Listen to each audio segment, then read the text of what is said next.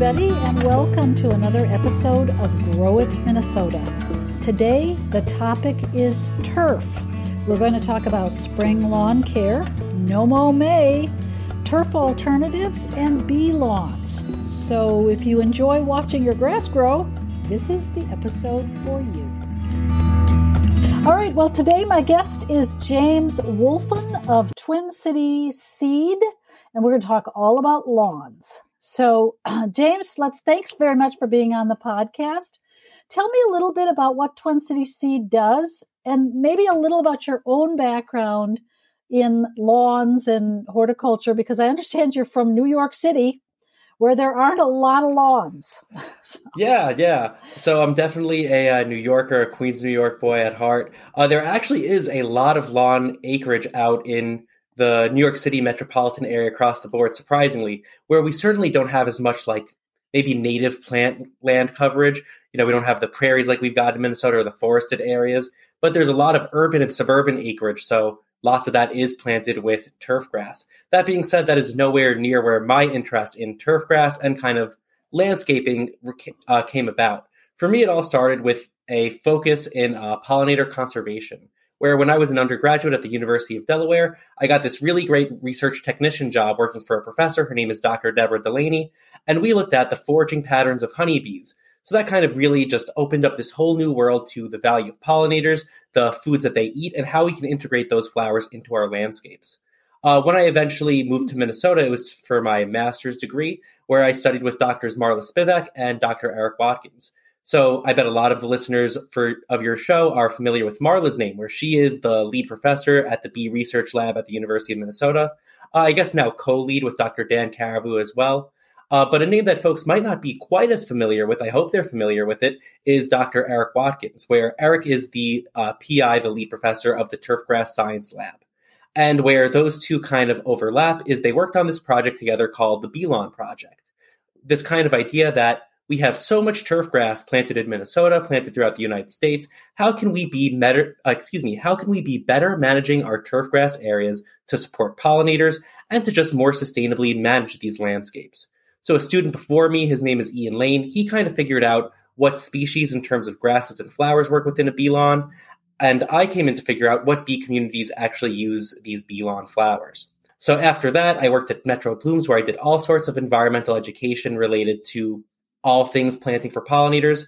And I'm with Twin City Seed, where our focus across the board is whenever someone needs a solution that requires seeding, whether it be for agriculture, whether it be for native plantings or lawns, Twin City Seed is kind of there to get you whatever it is that you need.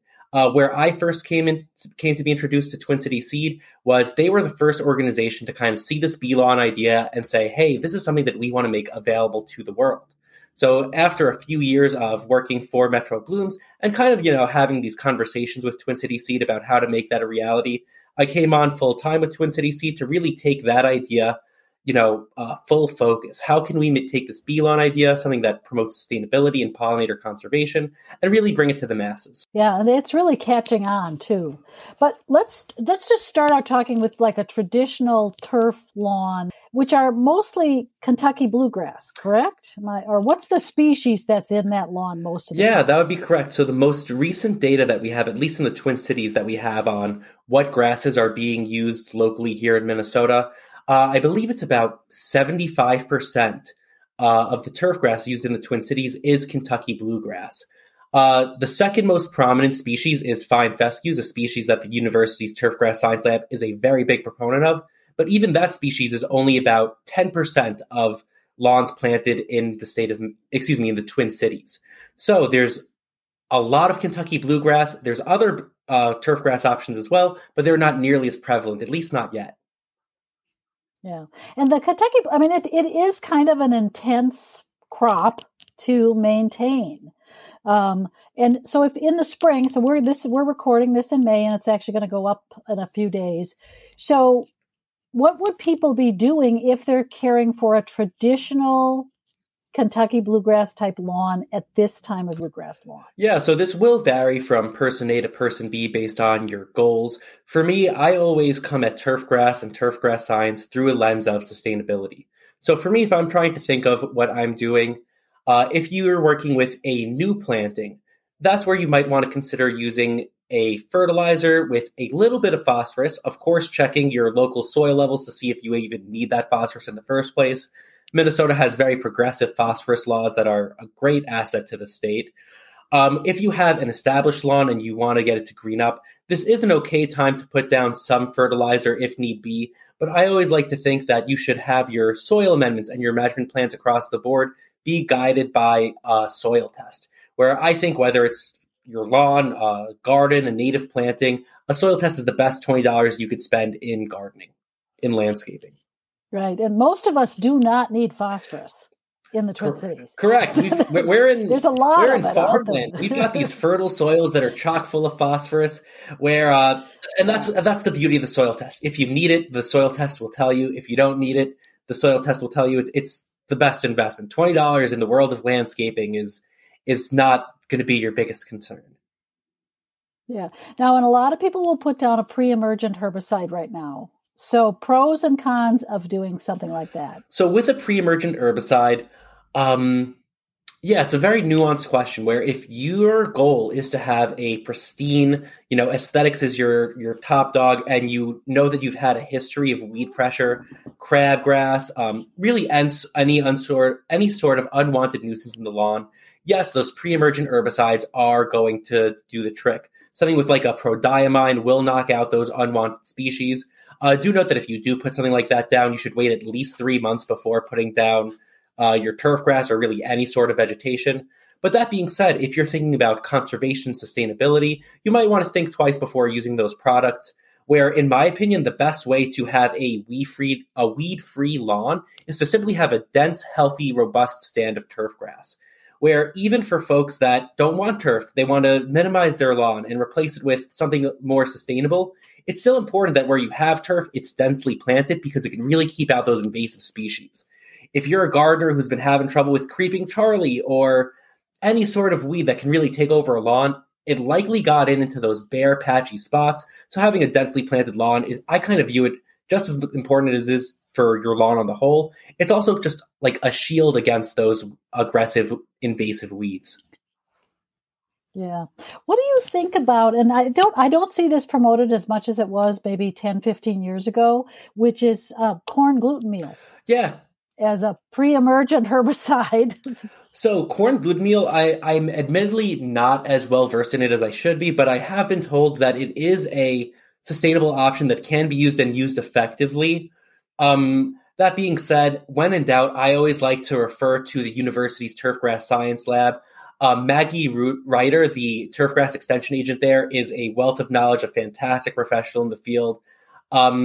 I know they put out all sorts of really great educational content to turfgrass professionals, to residents, where I would really check out what the lab has to say about the different options there, including corn gluten meal, rather than giving my own opinion where I'd rather direct you to the true experts on the matter there than kind of just give a not 100% confident recommendation myself. Yeah. Well, I'll see if I can find a good link to what they say about corn gluten meal. I did use that when my kids were little. I thought, I got kids, I'm going to put this corn gluten meal. And it did work. I had great grass. I think it worked better as a fertilizer than it did as a herbicide, but it did work. So. Is just within the world of fertilizers, they don't all function the same. There's fast release fertilizers and slow release fertilizers. With a fast release fertilizer, all of the nitrogen, the nutrients are made available all in one big, event. It's as the name indicates, a fast release. What can be more sustainable if we want to really, prevent like the leaching of nutrients out of our landscape, where no one wants their nitrogen to end up in a nearby body of water. That's not good for your lawn. And more importantly, it's not good for the environment. Slow release fertilizers will release those nutrients over time such that more of it's going to stay in your lawn, less of it's going to leach off. It's a much more sustainable option there. So just some food for thought for any lawn folks that might be listening in on this.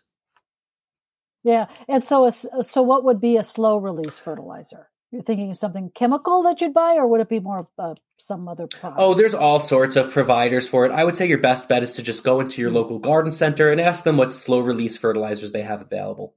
Okay. Yeah. Because if you've got thin turf, which then maybe that's something you would want to try just to get it to beef up a little. Yeah, where it's definitely a good practice where if you need a little help within your lawn, applying a little bit of fertilizer, but being as mindful as possible when you do put those products down. So let's talk, we've had this very, very cold spring, and, my grass hasn't started hardly growing at all. So I don't think people have started mowing yet. When should they start mowing in spring? And how high should you mow? I mean, should you mow it high or mow it low? What about mowing advice do you give people? So I would say this is something that's going to vary greatly from person to person. As I mentioned before, I'm always viewing this through a lens of sustainability. And one thing that will actually apply to all of us is a great rule to follow in the world of mowing is the rule of 1/3. You never want to remove more than 1/3 the total height of your lawn. So for me, someone who values sustainability and who really wants to reduce mowing and lawn inputs, I really highly encourage folks to wait until their lawn reaches about 6 inches in height and cut it down to 4 inches in height, at least for the first mowing, where in addition to one, allowing you to mow less frequently, for that first mowing event, what it'll really allow you to do if you let your lawn grow just a little bit taller to that 6-inch height is you'll also get better root establishment. Those roots will grow down deeper into the soil, which will make your lawn more resilient across the board. If we think about why sometimes lawns show drought stress, it's because there's a lack of water. If you have a deeper, more complex root system, you've got more water available to you. You're not as dependent on frequent irrigation.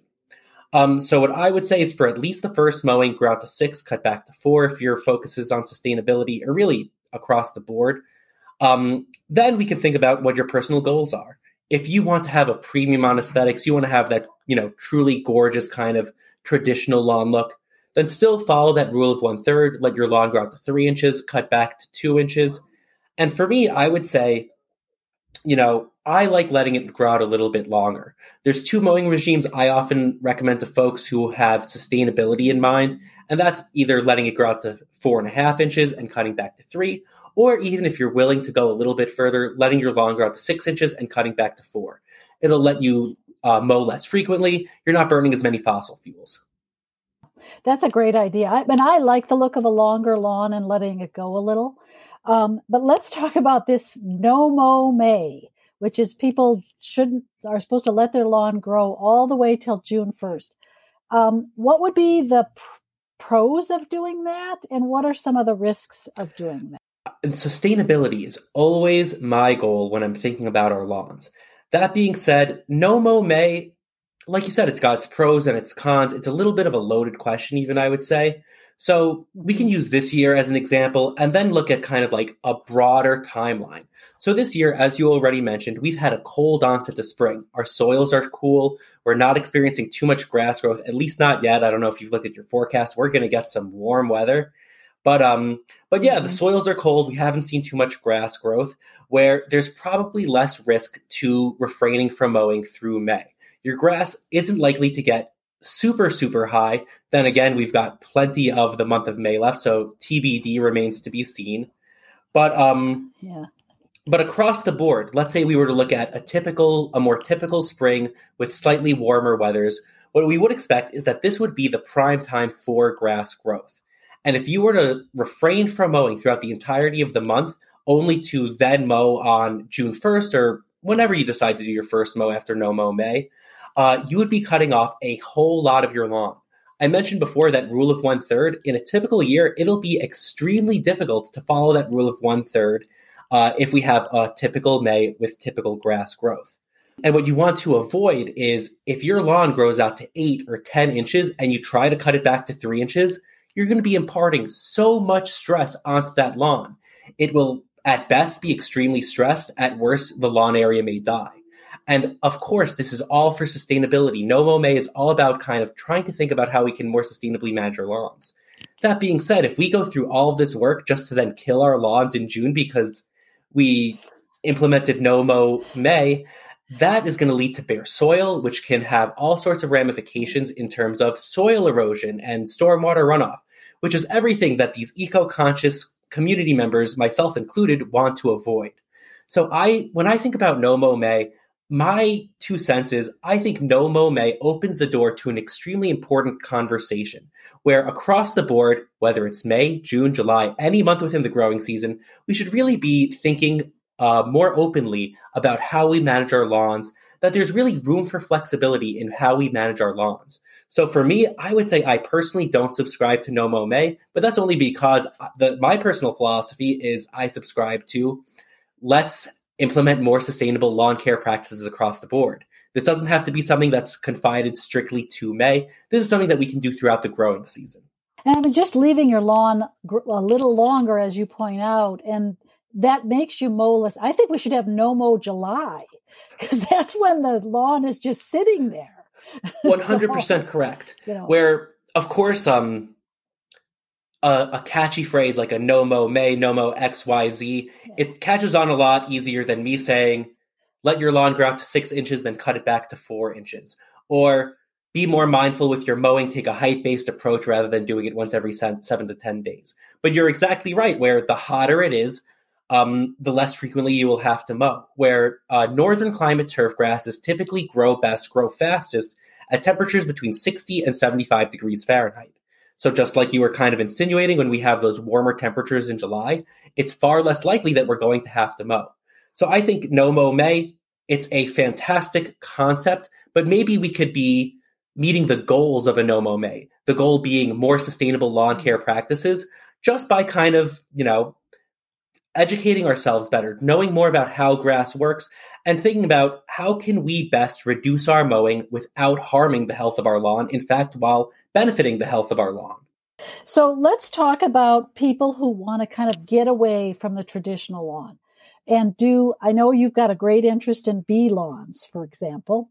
So tell people, what is a bee lawn? What are the kinds of plants you would have in a bee lawn? So the basis of a bee lawn starts with low-growth fescue, where when I'm talking about sustainability in the world of turf grass, something that's also incredibly important to consider is how many different species there are and how they function differently from one another. So you brought up Kentucky bluegrass earlier. Kentucky bluegrass is admittedly a species that kind of needs to be babied. It wants its water, it wants its fertilizer. It's what we would call a high-input species.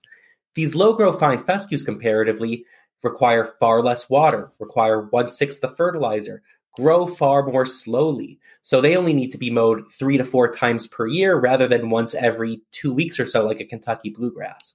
And what a bee lawn does is it takes that very sustainable base and it adds in low-growing wildflowers.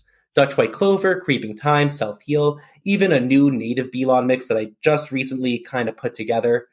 And then all of the flowers in the original bee lawn mix start to bloom at 3 inches or lower in height, with the new native mix 6 inches and lower in height. So here what we're able to do is take these sustainable lawns and add some pollinator-friendly forage to them. So something that I don't want to, convolute, these are in no way a substitution for a native planting or a prairie full of beautiful, diverse wildflowers. But if we're simply seeking to enhance the ecological value of our lawns, it's a really fantastic option to consider, both for reducing inputs and for supporting our pollinators. Right. And so a fescue, but it's a short grass that grows slowly. Is it similar to a sedge? It's actually just much more similar to turf grasses, where fine fescue, as the name fine would potentially indicate, it's got a super thin, wispy leaf blade. And like you said, it grows nice and slow, where, here in Minnesota, you won't have to mow it more than 4 times per year, I would say. So, yeah, more similar to a typical turf grass than, say, a native grass or a sedge. Right. Okay. And when you would plant something like that, do people typically put that in as seed rather than, there's no sod for it, I would guess, at this point? So there are some folks working to develop fine fescue sods, but yeah, right now primarily available as seed, where you establish a fine fescue lawn exactly the same as you would a Kentucky bluegrass lawn or any other lawn. This is the number one species, or rather group of species, that the university's turfgrass science lab is, encouraging folks to use, where it's a turf grass, just like Kentucky bluegrass, but it's way more sustainable. Mm-hmm. And could you overseed a Kentucky bluegrass lawn with some fine fescue? So you can. So of course you will then have some variability in the grasses in your lawn where if you're looking for perfect uniformity, then perhaps it's not for you. I know that Twin City Seed, the company that I work for, we have lots of different house blends and mixtures that incorporate both. But what some folks even want to do is they look at their lawn, they're like, I've got this high input Kentucky bluegrass. Gosh, I wish that was fine fescue, and I wish I didn't have to tear everything out to do it. So there actually is a way to kind of convert through overseeding rather than tearing out the old vegetation and putting in all new seeds starting from scratch. Where what you're doing is you're kind of just really thinking about the conditions these species need to survive. So what you can do is you put in that fine fescue, you get it to start establishing, so you water a little bit in the first 30 days, you make sure you see those thin, wispy blades start to pop up.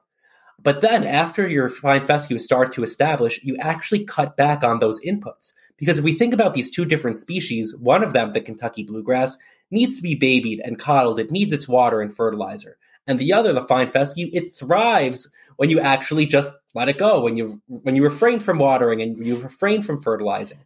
So it's going to sound crazy, but if you actually kind of go lazy with your lawn care, the Kentucky bluegrass suffers. The fine fescue is like, hey, this is great for me. And the fine fescue will slowly over time, start to overtake the Kentucky bluegrass. Yeah, so you sort of starve out the Kentucky bluegrass by not treating the way it wants to be treated. Yeah. Where like when I'm talking to a resident and I'm just talking around, what I tell them is, I am encouraging you to do less work in order to be sustainable. Go watch the Twins and you will be creating a more sustainable outlook because that fine fescue is going to start to take over. The Kentucky bluegrass is going to, potentially die back a little bit because it needs those inputs. Right. So, and in the traditional sort of bee lawn, you also have the clover, self-heal, and a couple of these flowering species. And are they there largely for pollinator service, or are they providing something else in the way of like nitrogen in the soil or some other benefit? So on these bee lawns, we did observe more than 60 species of bees utilizing the bee lawn flowers, at least the flowers included in the original bee lawn mix.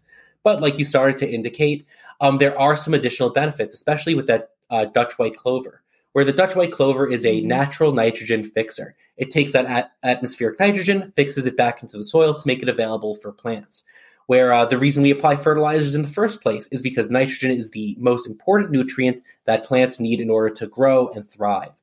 A little like history of the lawn, and I don't want to go too deep into this, but Dutch white clover used to be intentionally included by these turf seed companies for that nitrogen fixation. I won't say what ulterior motives there may or may be as to why that clover is no longer in those mixes and now marketed as a weed for weed killing products, but that is the case we currently see. So for me, and I'm old enough to remember that. So we had Dutch white clover when I was a kid. Yeah, and it's still in these lawns largely because, we put them in for the nitrogen fixation. But for one reason or another, certain companies that may or may not have had room for financial gain by marketing these flowers as a weed, decided that these flowers are now a weed. But what is absolutely true is that Dutch white clover is a legume. It's a nitrogen fixer. And if you have it in your lawn, you won't need to apply as much fertilizer, as much nitrogen, because you have that natural nitrogen fixation. This is something that farmers take advantage of all the time. They're putting all sorts of clovers into their landscapes for that nitrogen fixation property. And it used to be in lawns, and I think it's long overdue that we go back to that kind of method, both for our pollinators and, of course, for the health of our lawn.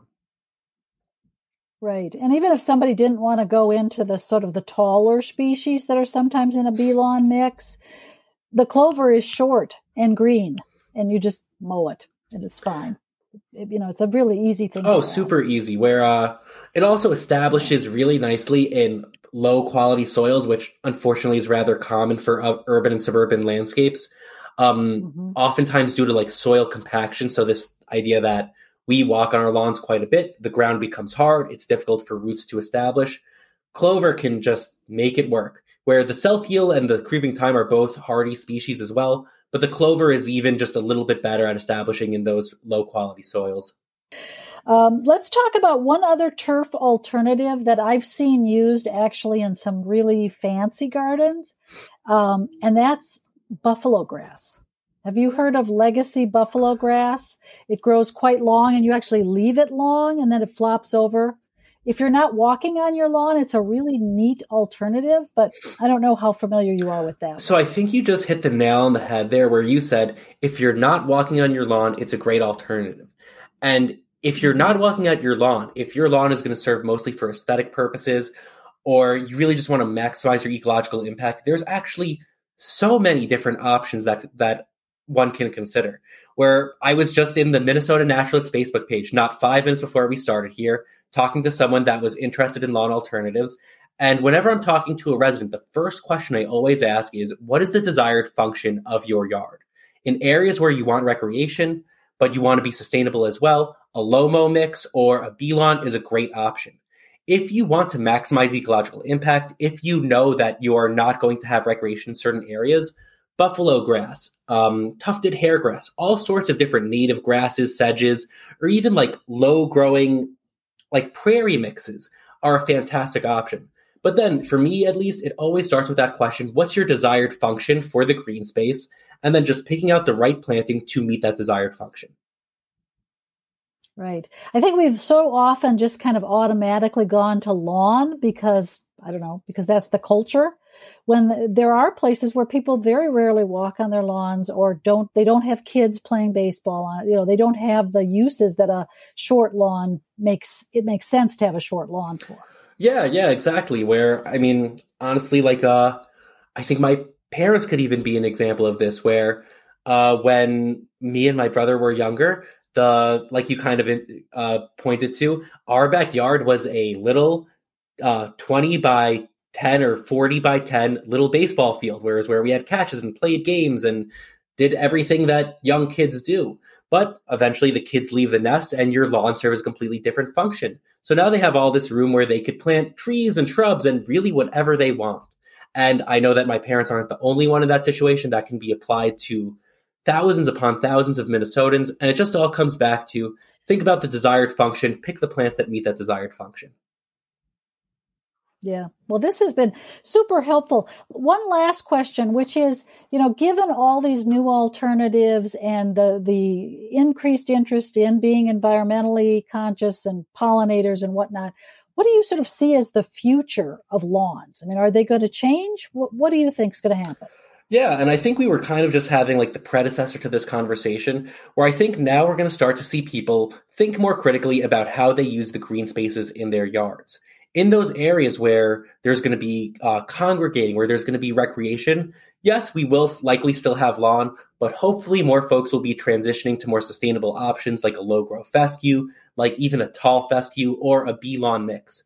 And in those areas where folks, come to realize, hey, I'm not using this space, let's convert it to something that doesn't need to be managed as frequently. Let's convert it to something that's more ecologically and pollinator friendly. Let's throw in some wildflowers. Let's throw in some of those plants that our native insects co-evolved with for millions of years, following the work that so many great folks do around the country. I know Doug Tallamy is a name lots of folks are possibly familiar with.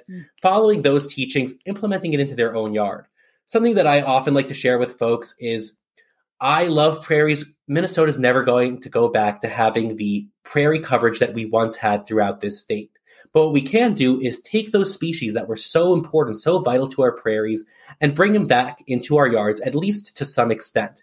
Where if you could take that purple coneflower, if you could take that bee balm and put it in a nice little wildflower garden where you don't have recreation, where you don't need to run around, that will do so much good for our environment, for our pollinators. Right. And I can tell people from personal experience, once you start planting those native plants, you will be shocked how many bees, birds, butterflies show up at your house, even living in the middle of the city, which is where I live. So important. Yeah. Great Something advice. that I always try to say, which you just said perfectly, is that when we bring back these native insects, it has ramifications up, down, and across the food web, where you're not just helping insects, you're helping those birds, you're helping those small carnivores, you're helping so many different, animals throughout our food webs. Yeah. Okay. Well, this has been a great conversation. Thank you so much, James. I'm going to go out and not mow my lawn right now. So thank you. Yeah, and thank you so much for having me on. Thanks for listening to today's episode, and be sure to check out the show notes where we'll have links to more information on today's topic. I'll be back in a couple of weeks with another episode.